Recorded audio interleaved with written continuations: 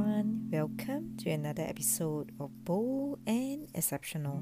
This is Angela O, and today I'm going to talk about don't take things for granted.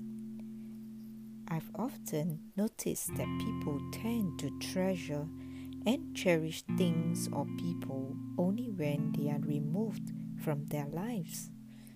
Whenever someone passes away, you would normally hear about all the good things the deceased has done. I wonder if this person has ever had the chance to hear it when he was alive.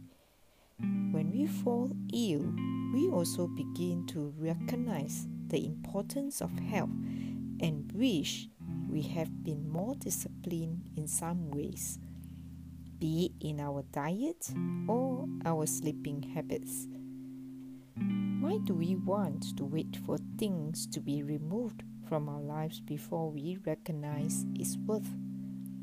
Is it time to show our gratitude and cherish what we have before it is gone? So, happy selling! And if you need to reach out to me, email me angelao@heartsell.sg or visit my website at www.heartsell.sg.